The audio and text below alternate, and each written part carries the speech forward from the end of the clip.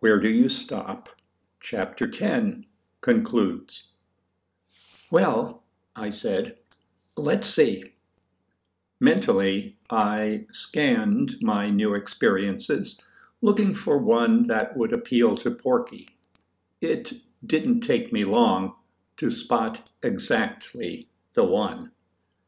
There's a new science teacher, I said. In fact, most of my teachers are new. Everything's new, come to think of it. The water fountains are new and really nice, too. They don't work yet, but I bet they'll work great once they work at all.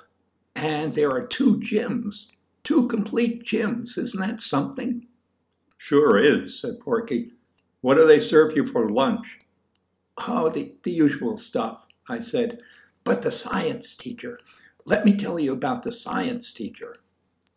I knew that I had, in Miss Reingold, a topic that Porky was sure to be interested in. However, as soon as I began to frame my first remark about her, I realized that she was a topic beyond my descriptive powers. No, that's not exactly right. I didn't know whether she was beyond my descriptive powers or not. She was completely outside my descriptive experience. I had never had occasion to describe any woman before, and Miss Reingold was a woman who deserved a fine and precise description from someone with practice. I had never even used the vocabulary that would be required. Those were more reticent times, when it was not unusual for a boy of 11 never to have said the word breasts, for example. She has blonde hair, I said. This wasn't the powerful beginning I had hoped for, but it was a start. It had the virtue of staying on familiar ground, and it caught Porky's attention.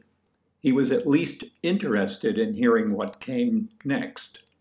It didn't do her hair justice, though, so I made another attempt. It's really light blonde, I said. Kind of the color of... I looked around the room for something that might help me out. Lemonade, I said.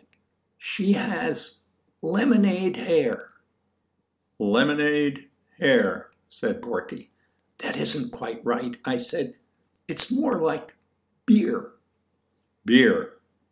Kind of in between. If I mixed some beer and some lemonade, I think I could get it just right. Shandy, said Porky. That's what it's called. Beer and lemonade. Shandy. Another good one. Shandy. Shandy. Ontology. Epistemology, bills of lading, splines. I can picture it, Porky said. Shandy hair, very nice. What color eyes? I don't know. I didn't notice. I brought her face to mind and stared at it, trying to see what color her eyes were. I couldn't be sure.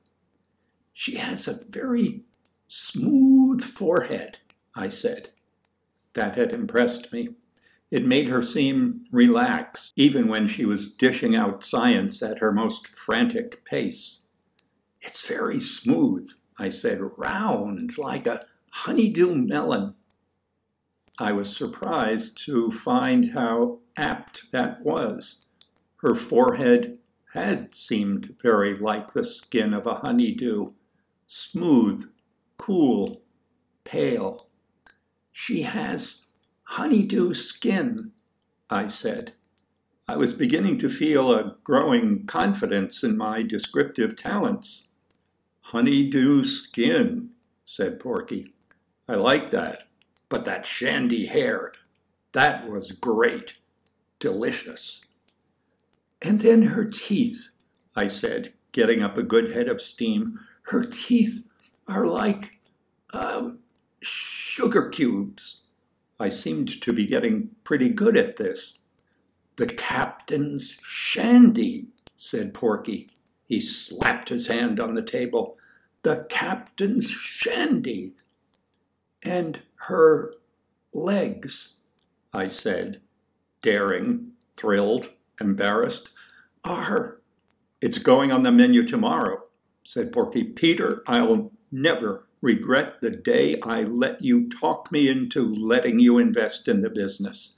You're a fountain of ideas."